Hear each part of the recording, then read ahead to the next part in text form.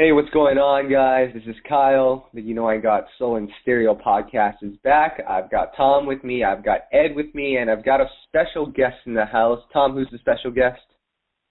I had the pleasure to introduce a good friend of ours, Zeppelin, contributor of ours, now doing his thing down in D.C., huge R&B supporter and fan, so glad to have you, man. Thank you, man. I really appreciate being on it. So, Zeppelin, you caught us at a perfect time. This is the podcast that everyone's been waiting on. Usher's new album dropped, Hard to Love. We've been pretty critical of Usher over the past 20-something episodes, and it's finally reached the point where we're able to talk about Usher and his album. But we'll get into that later. Tom, I think a lot of great music from some other artists have dropped recently. Dave Hollister being one. I think As Yet was another one, right? I actually didn't even know As Yet was coming out, honestly, until our good friend DJ Soulchild told us, which is kind of sad since we're pretty much supposed to be on top of everything in R&B. So, Ed, you had a chance to hear it, though. I did, and it was surprisingly solid. And nothing against As Yet for when it comes to their talent. But I was surprised that we got something that solid that was released so quiet. You're right. If it wasn't for the homie, shout out my boy, Soulchild, we would have this would have flown under our radar. But it was a very well-crafted, very back-to-basic, soulful R&B record. It was filled with a bunch of covers, and it's really a good time. I really, really enjoyed it, and I'm glad that the group is back together. I recently wrote a piece on kind of a perspective on As Yet, and a member of apparently Mark Nelson's family hit me up and was like, he's not in the group. So I don't know if he's in the group or not, but whoever is in this incarnation of As Yet, good job, solid album. But then we also had, I think we talked about Anthony David and Kindred the Family Soul last time. They came out at the end of the month.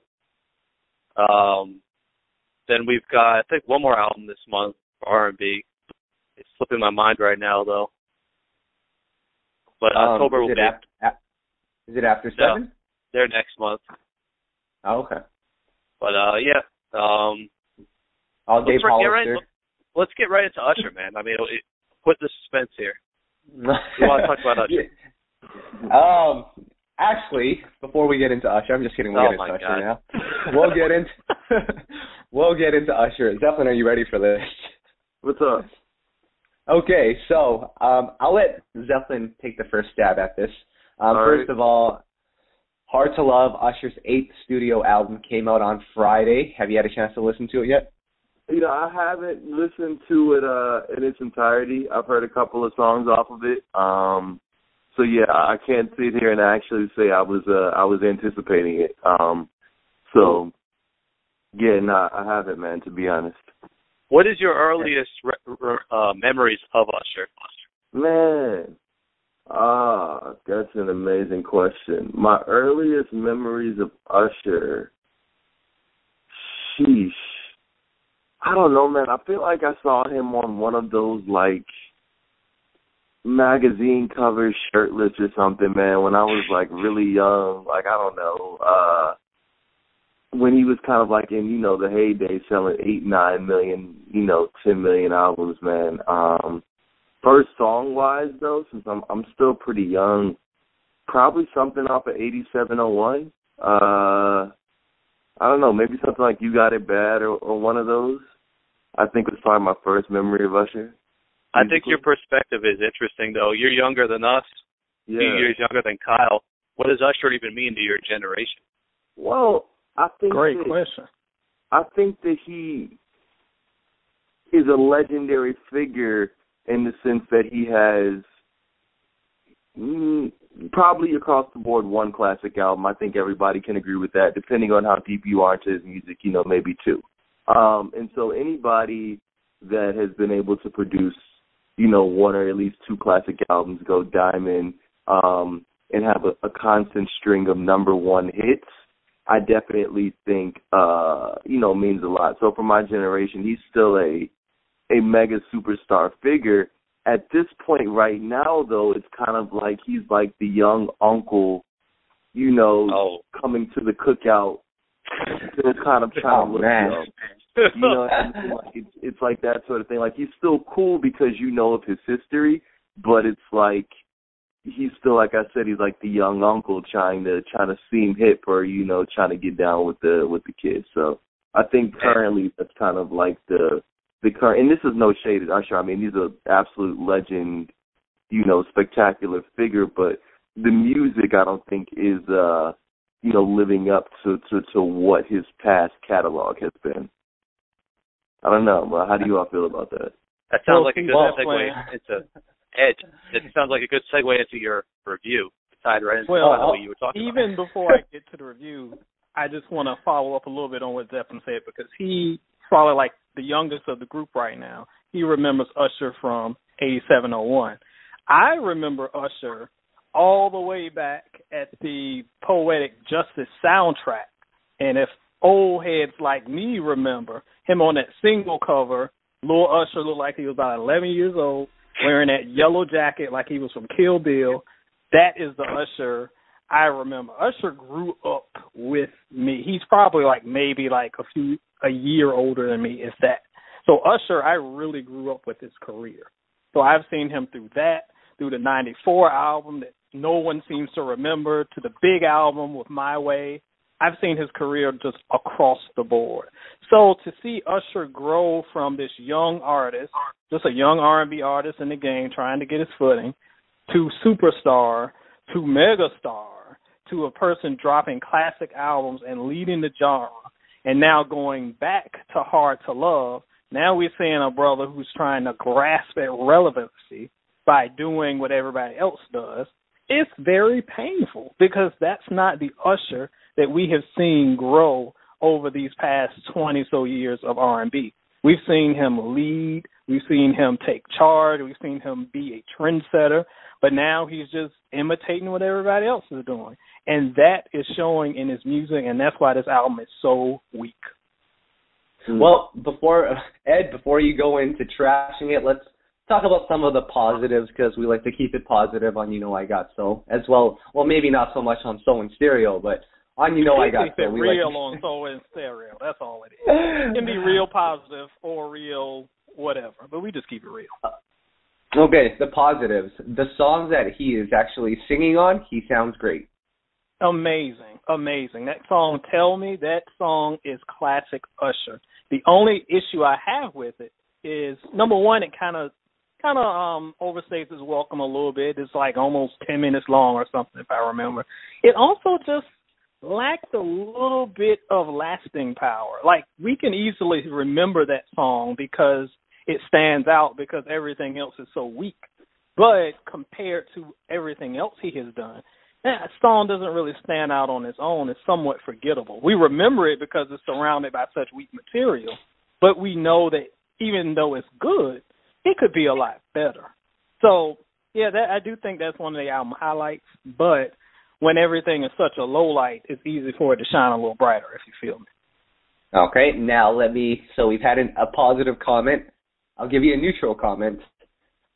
Some of the songs, they could be good, but Usher manages to ruin the song by either featuring Future on the record, or rapping himself, like on the song Bump.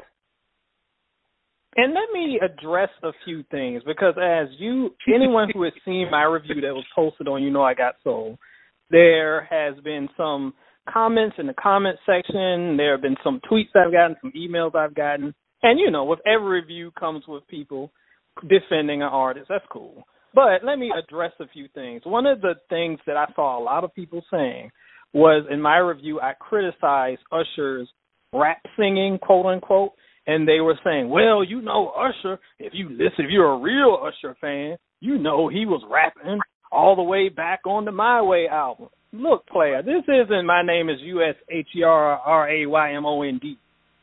Rapping like that, okay, we know dude isn't Rakim, but that fits the scene.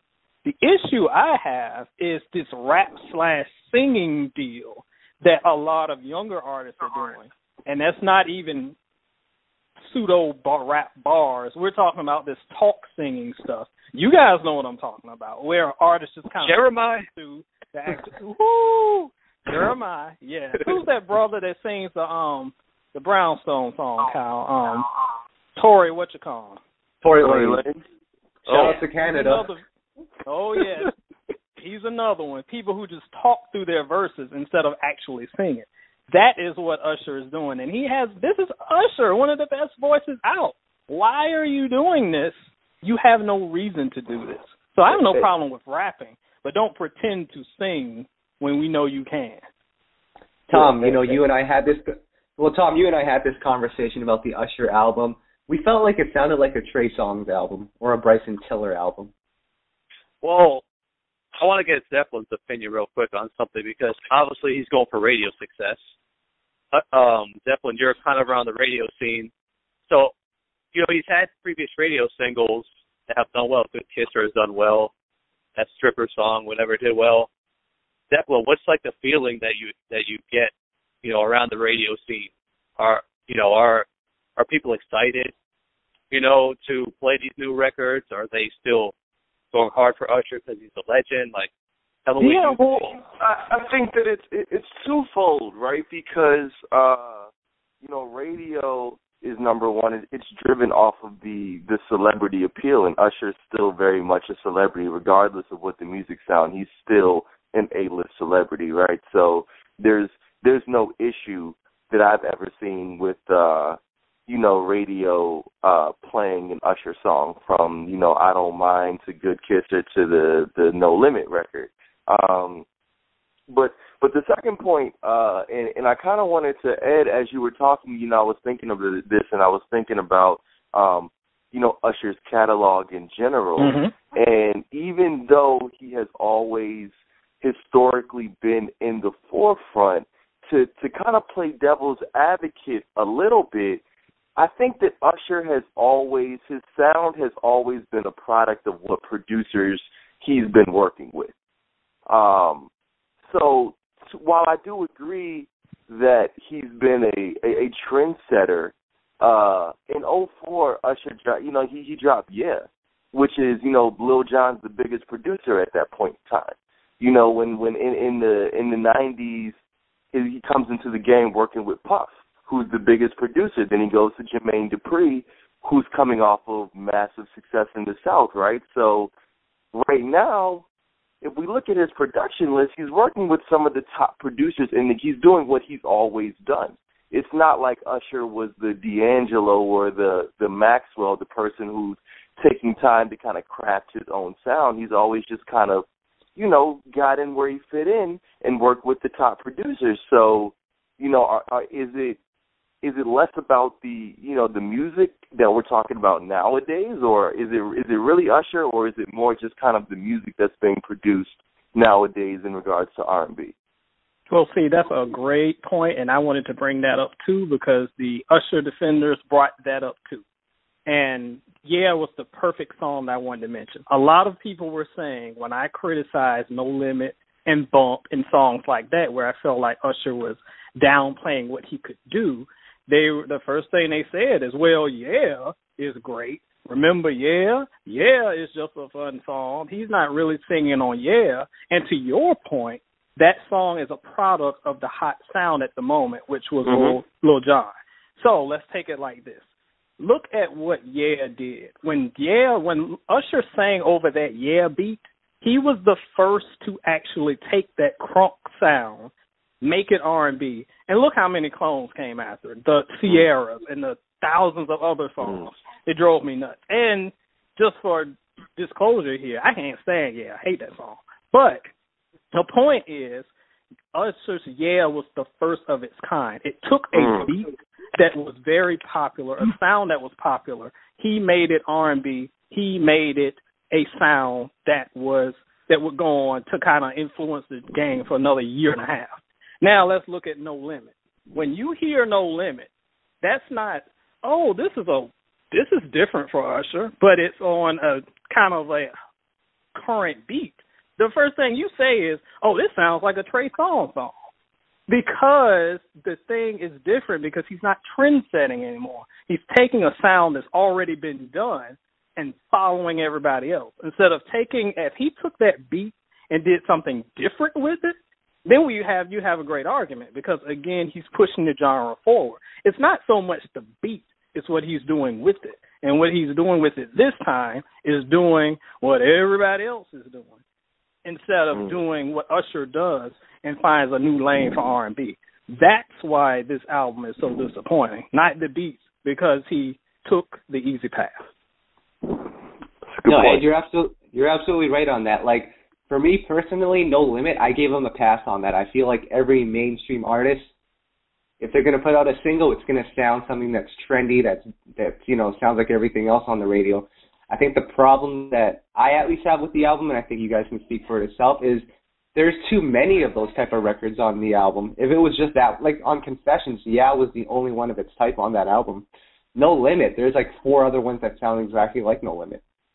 And they all sound like rejects and copies of stuff we've heard better done from younger artists in the past. That's the problem. Future. You know what's a shame, though? It's like, when we interviewed Jermaine Dupri a few months ago, you could tell, we asked him about Usher, and it's like you could tell he would love the chance to create another Confessions with Usher. But he didn't get that chance. And it's almost like he had to bite his tongue about speaking about the new music, talk about how he had a new record coming with Future. I'm sure Jermaine was really excited to hear that one. But really, I mean, the fans would love a Confessions Part 2. Why can't we have a Confessions Part 2? Anyone? Well, see, I brought this up in my review. I'm okay without a Confessions Part 2. Like, if we get one, cool, but I'm okay with not having that. I'm okay with letting that work stand on its own, because the second he drops an album called Confessions 2, it's going to be inevitably compared to that first one. And that's a super high bar to set, especially with an artist late in his career as Usher. Usher's a young guy. He's probably in his mid-30s, but he's been in the game a long time. So just being honest, his peak has passed. Just being real, sorry, Usher fans, his peak has passed. So it's going to be very hard for him to go back to that sound, especially if you call something Confessions 2. If he wants to take something in that lane and kind of build on it, cool. But directly comparing it, I think, is going to be kind of problematic for him. But again, the point is, what he needs to do is to just develop a new sound instead of falling back on either his older stuff or what the youngins are doing now. Because when you're an artist who has always led the pack, you never want to be the person following somebody else. It just doesn't make sense to me. Even if following somebody else is following your old stuff. Like, it's not going to work. Yep. Now, on to some other news regarding Usher. So we talked about the album and what we thought of the album. Now comes the fun part.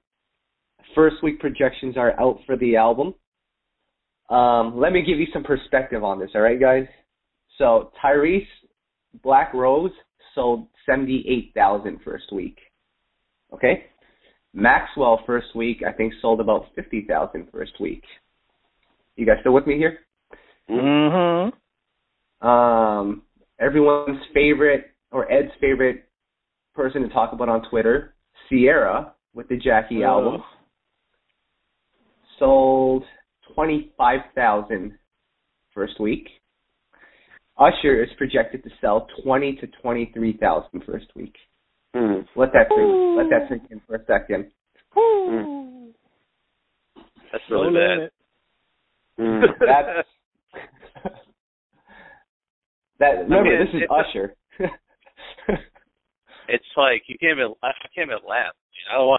I don't like to laugh because it's like almost. No, like you don't want to. We're not rooting for his downfall here. I mean, it's just sad to hear that.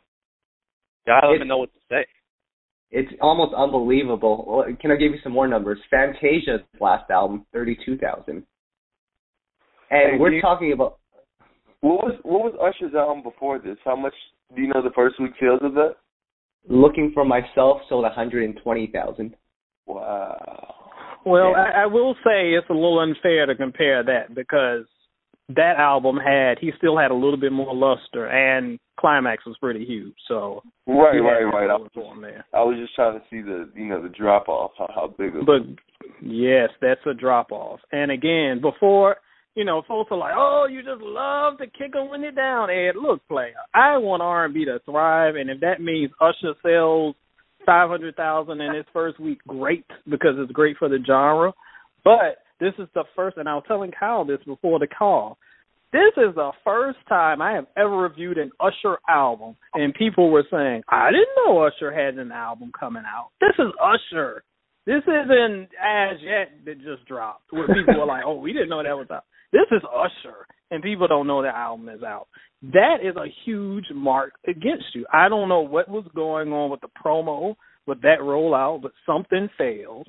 And if these numbers are true, again, we don't know if these are solid yet. My man Kyle has the inside scoop, so if he says it's this, it's most likely going to be this. But there is something that really fell through, and I think that between the rollout, between alienating the core fans, kind of catering to younger fans who, will stream Low Limit, but not really check out the album, I think that it's going to be a wake-up call. Well, I mean, to be fair, Usher did go off to film that the boxing movie, Hands of Stone, so that took about 2 years of his time. But roundtable discussion here. 2014, Good Kisser. She Came to Give It to You with Nicki Minaj. I Don't Mind with Juicy J. What if he put out the album then as opposed to now?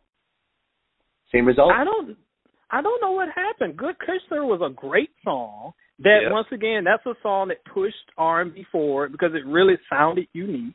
It sounded like a Usher song. When you heard it, you knew exactly who it was.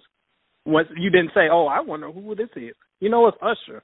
And I don't know what happened between that and now, but that batch of singles just kind of fell by the wayside. We got this album, and something just really dropped, homie. I think we would be talking about a much stronger album if he dropped it a couple years ago. Yeah, Tom and I were talking. Yeah, I mean, Tom, I think you kind of just predicted that he may have scrapped that whole album and started over. Yeah, I don't know why, label pressures or whatever, but it is what it is, There's screenshots of him in the studio with Jermaine Dupri and Brian Michael Cox recording. I remember that. Yes, I remember that. So where did that even come from? I don't know. I remember, and I know he's not R&B, but listening to I want to say a Jay-Z interview one time where they were talking about him getting back in the studio with Just Blaze and being able to kind of recreate some of those past hits they had. And he said that they got in there a couple times, but they were never able to really come out with a tangible product because the bar is set so high.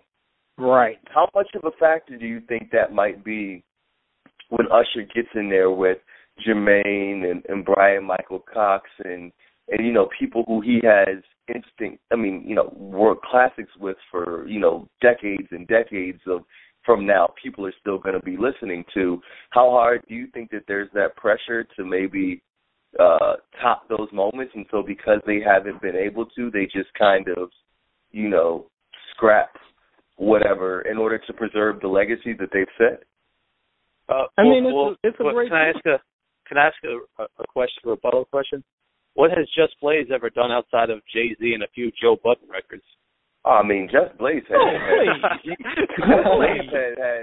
a string of hits. I mean, with the Diplomats, Diplomats. Oh, come on, you can't act like the Diplomats or anything talented. I mean, in the early 2000s, correct me if I'm wrong, but Joel Santana and what's my other guy's name in Diplomats? Not Jim, but the other one. Cameron. And Cameron. Wow. Kind of ran things. I mean, they were up there, right? Like they were kind of superstars for that time period. You must have missed a few podcasts. I said hip-hop died in like 98, 99, so I don't acknowledge anything after that. Yeah, and then I got my plane ticket and booked a flight to go up there and throw down with the homie, because come on now, play it. Right.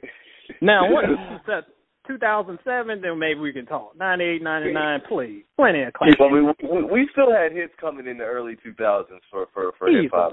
We had From who? Classic From what class? All right, name these classics. Hold up. What do we got? Speaker box up below.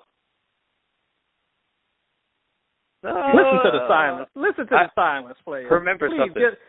I don't acknowledge Southern. For you, homie.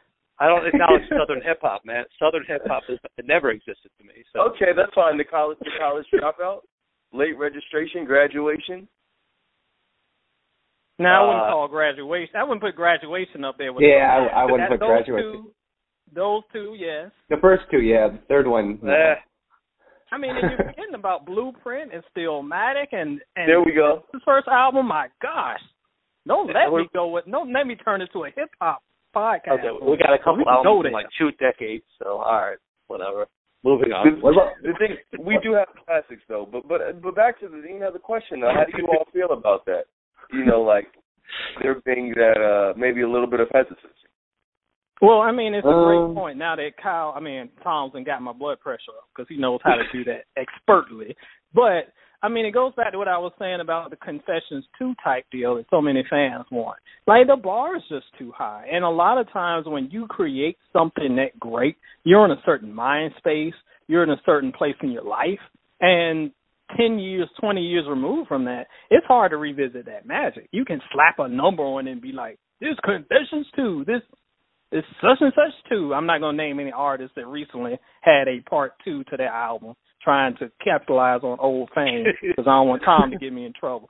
But I'm going to chill, Tom. I'm going to chill. So what we're talking about is revisiting that and recapturing that magic, and it just can't be done by getting the same people in place or changing your album title. It has to do with an experience, and that's not always something that can be easily replicated.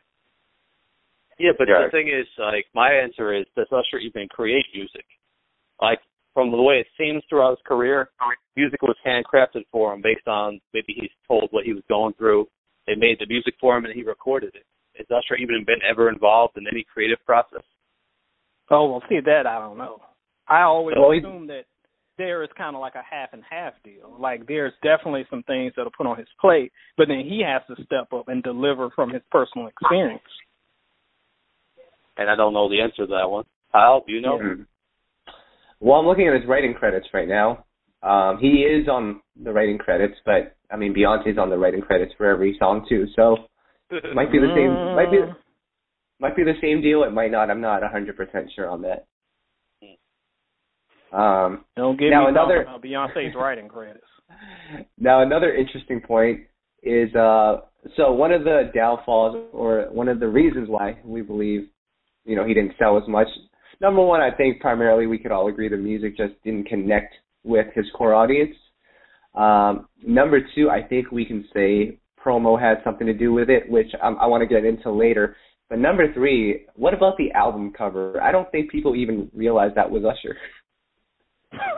What is that, a rock? I don't know. It's a bust, homie. Shout out to my boy Luke James, a fellow reviewer. He was like, why is there a bust of Larry Fishburne on this album cover?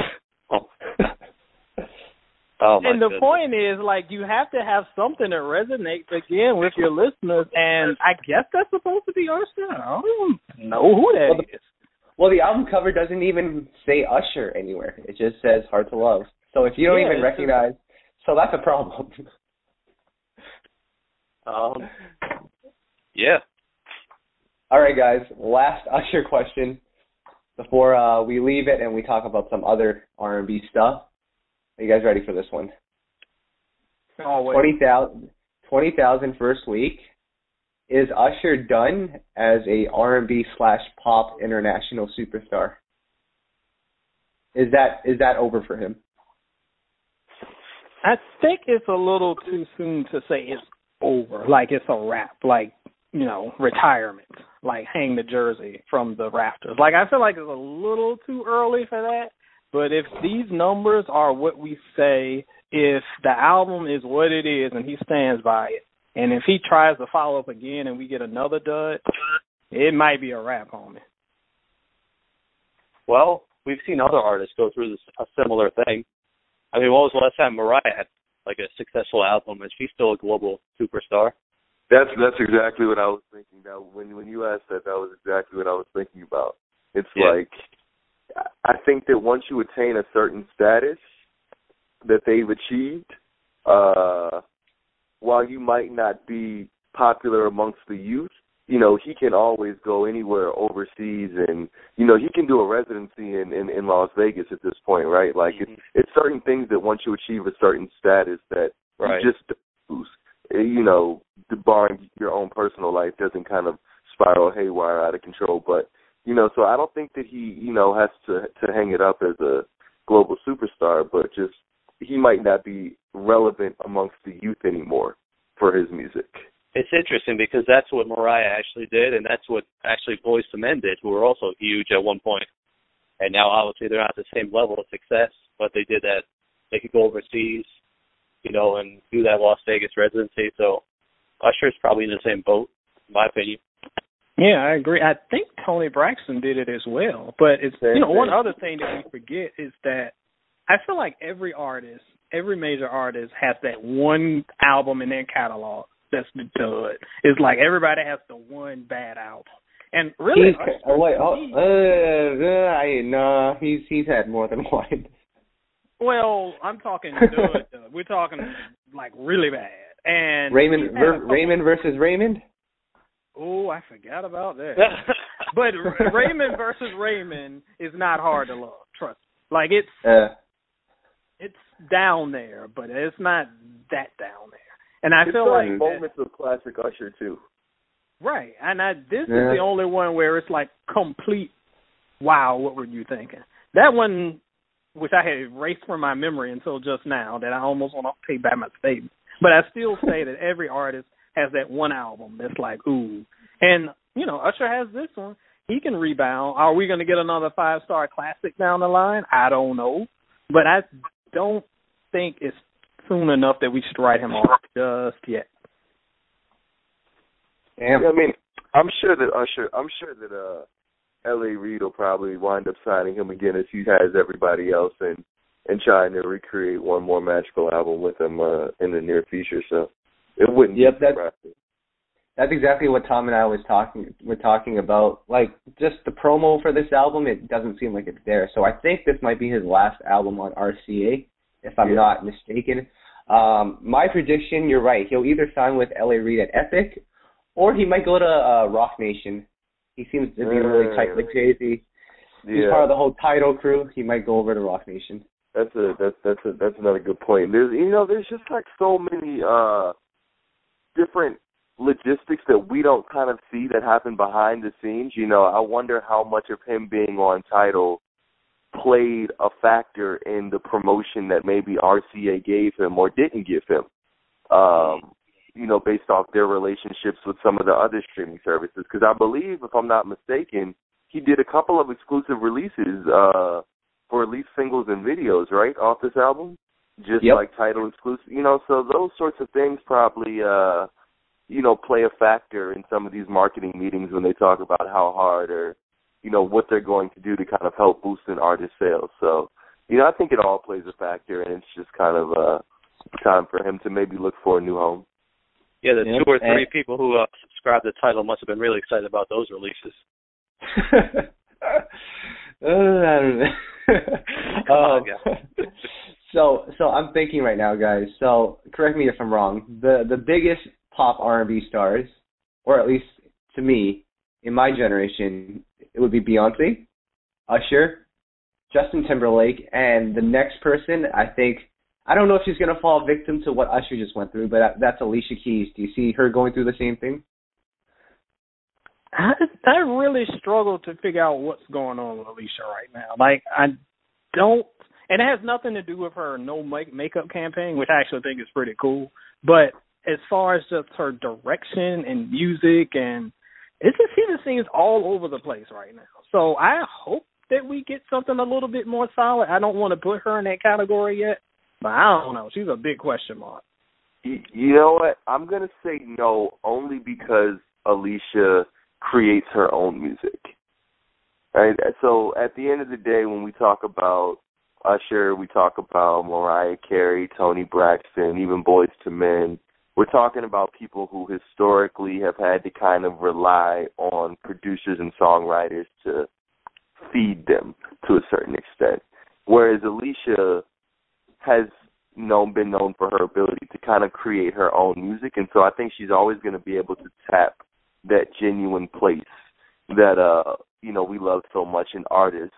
She's always going to be able to do that, which is why I don't think she'll fall as low as we've kind of placed Usher in this conversation. That's just my opinion on Alicia. Yeah, but I think, and you're a radio guy, you might know this, but she's in a dangerous place right now because she can't really appeal to the younger audience anymore. I mean, she can't make music for hip-hop radio at this point, and I don't think she's going to try to strive to go strictly urban AC. So what is her route? I mean, she's been crossover pop in the past. I don't know the Adele sound. To do that.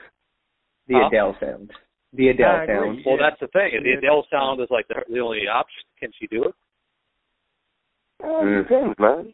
It depends. I think she can. I mean, she still has name value, too. Don't forget that. I don't know. Tom, I'll make sure to prep your NyQuil for you. I think Alicia's I think she's about one hit away. Alicia has always seemed to just be one hit away from, reclaiming that spot. I just want to know where it's playing, which radio format. How important? I mean, and I know we're not getting into this conversation, but how important is that? I mean, for sales, that's a huge part of it. I mean, I asked us if it was important to him. But hold on now. Let's look at some of these albums that have sold very well that did not have it didn't have leading rate, like Frank Ocean had no radio single at all and did very well his first week. That's a different animal. Among the kitties. Yeah, that's a different era. The thing with Usher, Usher on the brain. The thing with Frank is that he had like 4 or 5 years of build, all that weird stuff where he was making stairs on the freaking internet. Like, he just had so much mystique about him that people were just going to buy it. He could have just put out a blank CD and people would have copped it. So I think that it's hard to compare him to the standard. Okay, so then we'll just go ahead and exclude, obviously, then, Beyonce and Kanye. We'll exclude both of them too, right? Right, because again, these artists that you're naming always have it's not even the music; it's more like their antics, so to speak. Okay. Yeah, it's a move. People are buying into a movement at that point. Beyonce, exactly. Doesn't necessarily need the same type of promo that an Alicia Keys would. It's tough. I mean, but I think that we can agree though that an artist in 2016 does not need a huge radio single to sell records. All right, let me ask you this straight up: if Alicia Keys were to drop a surprise album tonight, how successful would it be? I think it depends what the campaign was, what else the campaign was surrounding around. I think her own marketing, I think, makes a difference. Like, for instance, I think of J. Cole's album that dropped in 2014. He crafted a marketing campaign that was kind of about this homecoming type of theme, and he just dropped the body of work, right? So even though he didn't have a lead single, there was still his own marketing that he kind of crafted around it. So if she did it right now, there's been no marketing at all. So obviously, Business 101 says, unless your demand is that high, which it's not for Alicia, then it's probably not going to do well. However, if she's able to create some sort of demand before dropping, I think that she could do pretty decent, at least 50,000. The thing is, though, I agree if there was demand before dropping. I don't think there is a demand scenario. Yeah. I think it could be, but in Tom's scenario, if she just dropped tonight, right. I don't think it would move. No, not at all. Not at all. But I think you can create a demand. You can create a demand without music, and I think that's what we've kind of seen, and that's what you all have kind of hinted on too. Like Kanye, Frank Ocean, Beyonce, they create demands. Adele as well. They've been able to create a demand without the music. I wouldn't put Adele in that category. I think she's one of the few that creates demand with her music, but I feel like that's a different market. And call me a old codger, old cranky curmudgeon, but I like when people drop hot songs and then you buy it off of that instead of just like talking junk on Twitter and then creating movements around that. Really kind of annoys me that people buy into movements before we actually hear product. It's just backwards to me. But, I mean, 2016 is working, so what do I know? Yeah. All right, guys, we've been talking about, some of the bigger stars in R&B, but, of course, we got to show love to the newer artists. Definitely, I know you're big on new R&B and just finding new talent. Who are you listening to right now? Yeah, so, and you actually, you mentioned, no pun intended, her. You mentioned her when we first started. So right now, I've had her album on, on repeat constantly for the last week, or since it dropped, man. So I'm one of those people who, when I find something that I like, I kind of constantly stick with it until I'm over it. So the Her album, I'll say, is for me right now the one that I've been constantly listening to. And how did you find that Her album? Because the marketing campaign for that was kind of different, kind of weird, kind of unique. Tom, Ed, we talked about it for a bit, but just curious, Zeppelin, how did you find out about it? Yeah, and I was talking with Tom about this earlier this week. So I think that we all have certain music blogs or places that we kind of go to in order to find new bodies of work, and I Got Soul for me is one of them. And usually what I'll see on I Got Soul, I won't see on some of my other top blogs. I don't want to pub them up right now, because so I won't fill out any names, but there are some certain blogs where I don't expect to see the same content. And when I did see the Her album on both I Got Soul and the other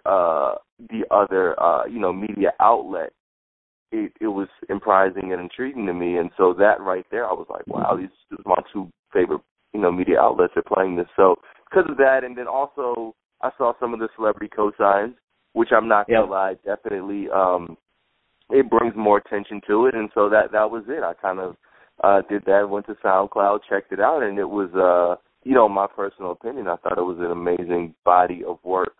It was a good body of work. Yeah, for me personally, like I listened to it, kind of reminds me of Brandy, which that's a lot of the younger generation. A lot of them are inspired by Brandy. Sort of has a Drake vibe to it. Maybe some Janae on it as well. But I think the most important thing is she was able to execute all of that and still maintain the integrity in her vocals because she sounds amazing. Absolutely. So it was great. And Ed, I know you wrote a review on it.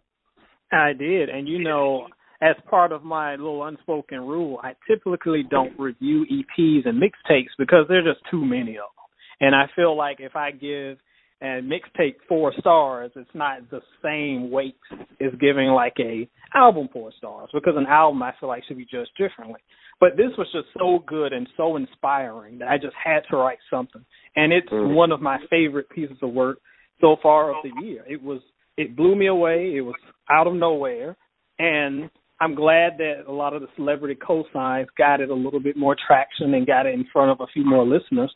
But to me, I was just happy to have a good, solid R&B product. And it shows that R&B can still be good and it can still be marketed toward younger people without throwing Future and Young Thug all over your album in a shoddy attempt to appeal to younger ears. Just make good music, and I think people will come.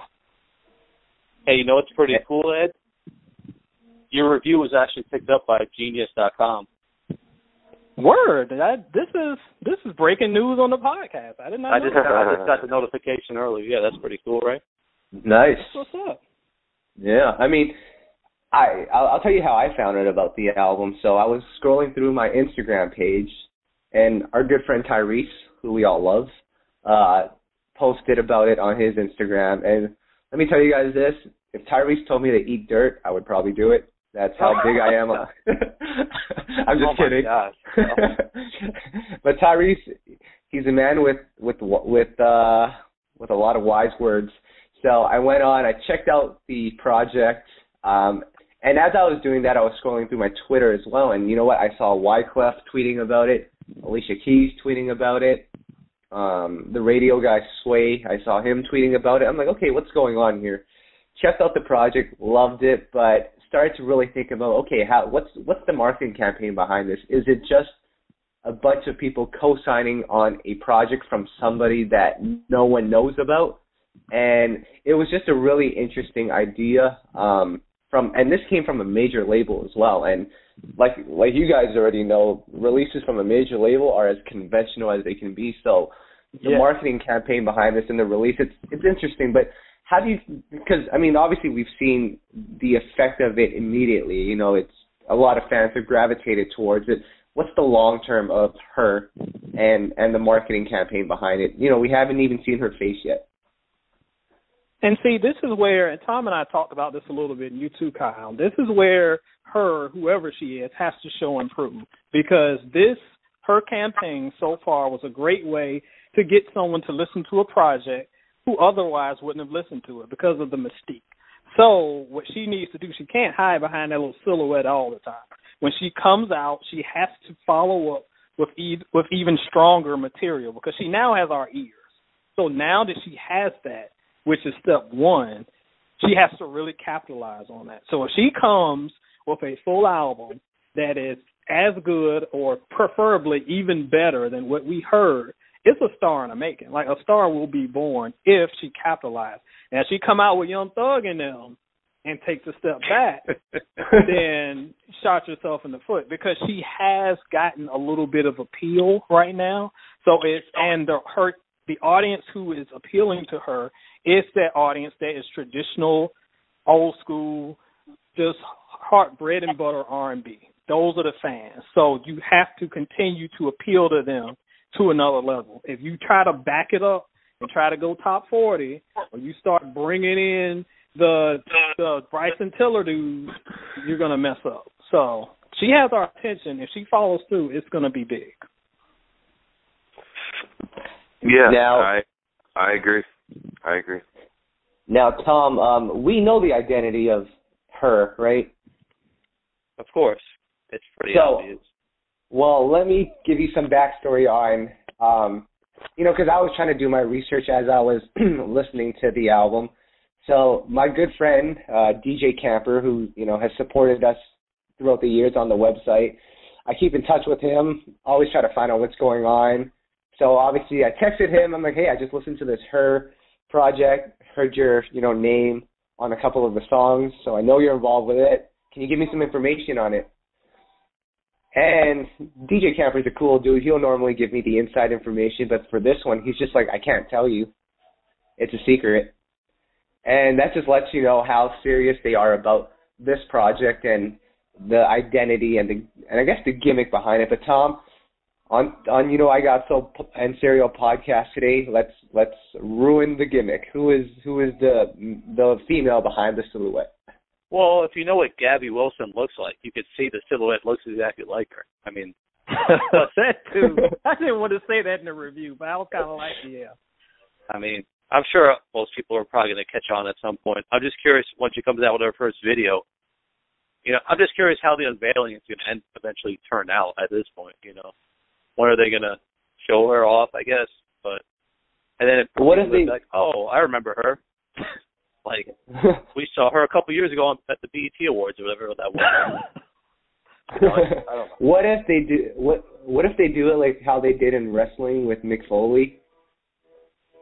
You'll have Mankind, you have Dude Love, and you'll have Cactus Jack. Wow. So come out there with the mask on? With a mask. Yep, with Mr. Sacco. And then you'll have Gabby Wilson with the guitar. And then you'll have another gimmick. I'm ready. Oh, boy. And then, Tom, go ahead.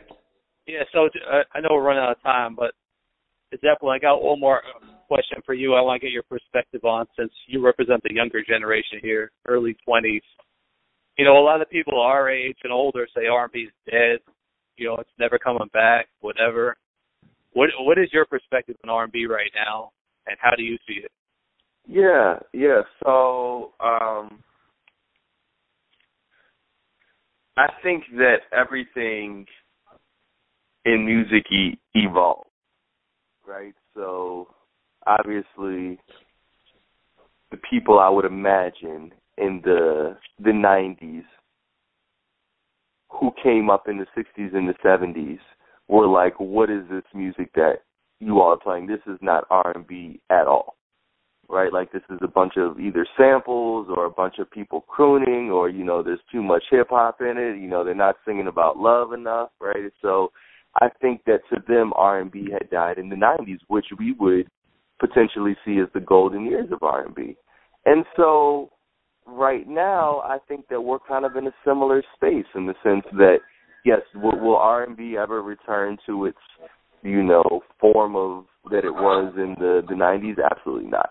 I don't think that we can expect it to, because music is always evolving.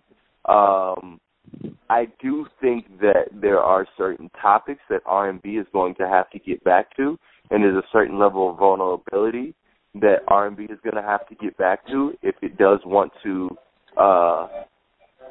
remain, and if it does want to kind of be a forefront within the culture.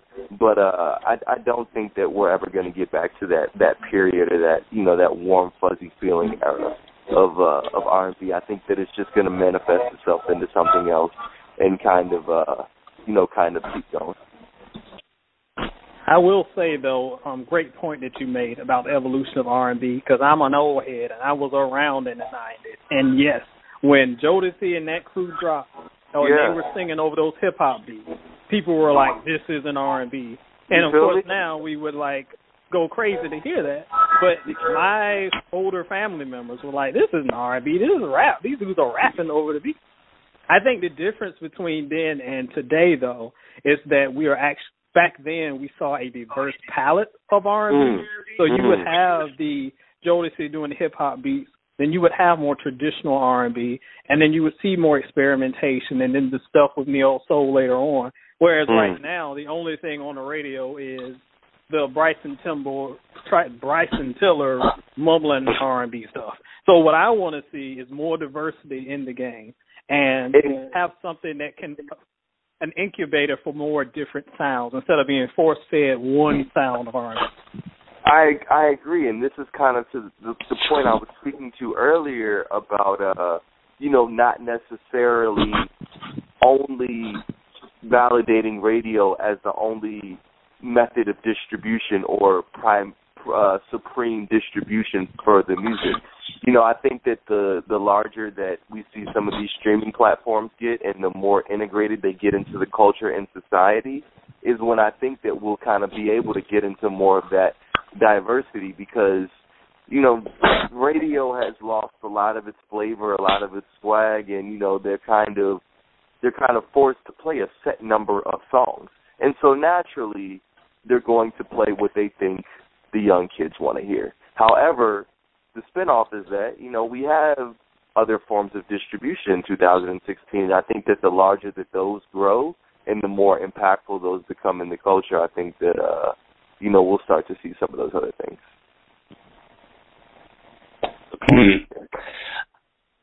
Well, let's just hope that Her can save the genre. Oh, come on. Come on. You never know. New Sabot going to save the genre. Look at that. Oh. So, Zeppelin, this is the last segment of our podcast. I want to thank you again for joining us. But the last segment of the podcast is so you're going to take out the R&B from your mind right now. We're going to talk about food. Right. Because we all love, for as much as we all love R&B, we all love food as well. I think we can all agree on that. I honestly don't like food that much, just so you know. No. That's the problem with this segment, but you will see that very soon. Okay, guys, so we've always talked about different types of food, stuff that we like. I'm going to flip it on you guys. So we all love family, right? Yep. We love, Yes. Yes, we all love family. So name a dish from one of your family members whenever they make it where you're just like, I want nothing to do with this. Oh my! I think we're gonna. I I think we're going to get a couple of people in trouble with this, but let's do this. Zeppelin, you're up. Oh, no. Somebody else has got to go first. All right, let me go. I'll go first. All right. I'll go first. And you don't have to call them out, whoever makes it, but you can. It'll be funny. If you're listening, Mom, I apologize. But your meatloaf wasn't very good, and I hated every time it was served on the dinner table. Oh, man. Meatloaf. Can't stand it. Sorry. Ed? Man, I mean, Tom and I are actually going to agree on something. I hate meatloaf. I hate my mom's meatloaf. I hate my grandma's meatloaf. I hate your grandma's meatloaf. Everybody's meatloaf is trash, and I don't care what they put on it. That little nasty red ketchup stuff they put on top is disgusting. Meatloaf is trash, and I also don't like okra. I don't care whose grandma made that okra. It's disgusting. I don't care if it's fried, if it's slimy, it's nasty. Don't give me no okra. Don't give me no meatloaf. And it always ends up at, like, the family gatherings, too. And it does not get on my plate. What even is meatloaf? I don't even understand what it is. I don't know. It's like, I don't know what it is. It's like mushed up hamburger or something. I don't know. It's disgusting is what it is. Oh, boy. All right, man. All right, so for mine, this will actually be something my grandma makes. So just to give you guys a little bit of background, in the Chinese culture, fish is regarded as one of, like, the most amazing dishes of all time because it apparently makes you smarter. I don't know if there's any science behind it, but fish is supposed to be that thing that helps you in every way. I mean, health-wise, I think it's like brain food or something. Yeah, absolutely, yeah. And I think it's not the most fattening food, so it's good for you, right? The only problem is, and I think this is all fish in general, when you get off work or you get off school, you've had a long day, all you want is a nice meal that's going to fill you up, will satisfy you.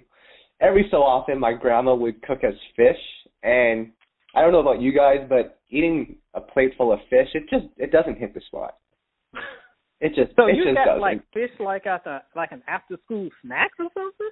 No, for dinner. But okay. the way she used to cook it is she would steam it.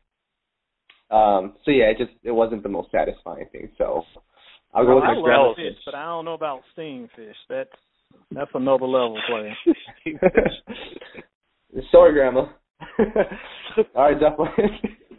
Man, this is tough. I might have a bit of an easier route because I am allergic to almost everything known to man, from seafood to peanut butter to chocolate to apples. Apples. I've never heard of someone allergic to apples. That's crazy. Apples? Yeah, I can't eat apples raw. But so I don't know. I like the meat. I like the meatloaf type piece. I'm not really a fan of that. But all right, if I have to give you something that I absolutely will not eat. You know what it is? I don't like coleslaw. I'm not a coleslaw fan at all. Yeah, that's a good one. Yeah, coleslaw. I don't really like that. Whenever they serve that to me with any meal in the restaurant, I just put it to the side. I'm like, take this back, man. Like, get this from my food, man. I don't want this on here. I didn't ask for this. It seems to just appear out of nowhere, like it just ends up on the table. Exactly. That's exactly what they do with the coleslaw. They just plop it down on your plate, like. Yeah. But yeah, that's for me, coleslaw, man. Well, I'm all right with coleslaw, although the one time I had it from KFC, it was all green and weird. I don't know if that's how it's supposed to be, but I'm never going back to KFC for that. Okay. Coleslaw is not supposed to be green. I don't know what you ate. So, yeah, that's all bad. All right, guys, I think that's going to wrap up this podcast. A great discussion. Definitely want to thank you again for joining us on this. We definitely need to have you on here some more so we can find out more about your allergies and stuff like that. But quickly, Zeppelin, I know you're you're doing an R&B showcase in DC right now. Can you just tell us a little bit about that? Yeah. So briefly, the show is it's entitled Neo Age Live, and what we try to do is really just present a premier platform in the D.C. area for a lot of rising national and local acts. So, we've had some really great artists that, I enjoy who are really dope, R&B musicians, everybody from national people like V. Bozeman and Avery Wilson to more local people who I believe are, have a potential chance to really make some waves in the scene like Risa Renee. Also, we've had Aaron Camper as well. So we've had some really dope people kind of, performed. It was very extremely inspired by the Soul Village, showcase that happens at SOBs that, I Got Soul is, a part of. So, we've been rocking out and doing that. We've been at the Historic Howard Theater in D.C., presenting it, but, really just kind of trying to push the R&B culture moving forward and highlight a lot of, dope, talented, rising artists and letting them know that they have a home as well as letting fans know that there's a place where they can still go and hear, amazing talent. Dope. Ed, Soul and Stereo, soulandstereo.com. Oh, by the way, before we get into what you want to plug in, I just want to say I read your article on As Yet and the Where Are They Now article. If you guys haven't read it, that is by far the funniest thing I've read this year, so you guys should definitely check it out. Well, for those of you out there who have read and have not read it, go to soulandstereo.com, check out As Yet, see what's going on with the crew. Like I said, we heard from a family member of Mark Nelson who apparently says he's not in the group anymore. And if you've read the article, you know how hilarious that is because the article talks about the revolving door of members.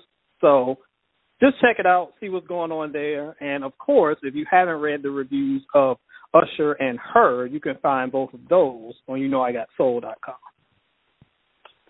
Nice. Tom, I Got Soul. We've done a couple of interviews. We interviewed After 7. We've interviewed Marcus Houston, who, for people out there, Marcus Houston is now a Jehovah's Witness, which is pretty interesting. That was big news. Yeah, it was. I had a chance to talk to him, and even just his overall demeanor, it's a little, he's very much calm, very to himself, which is kind of cool. So, congrats to Marcus Houston. Tom, what else do we have going on?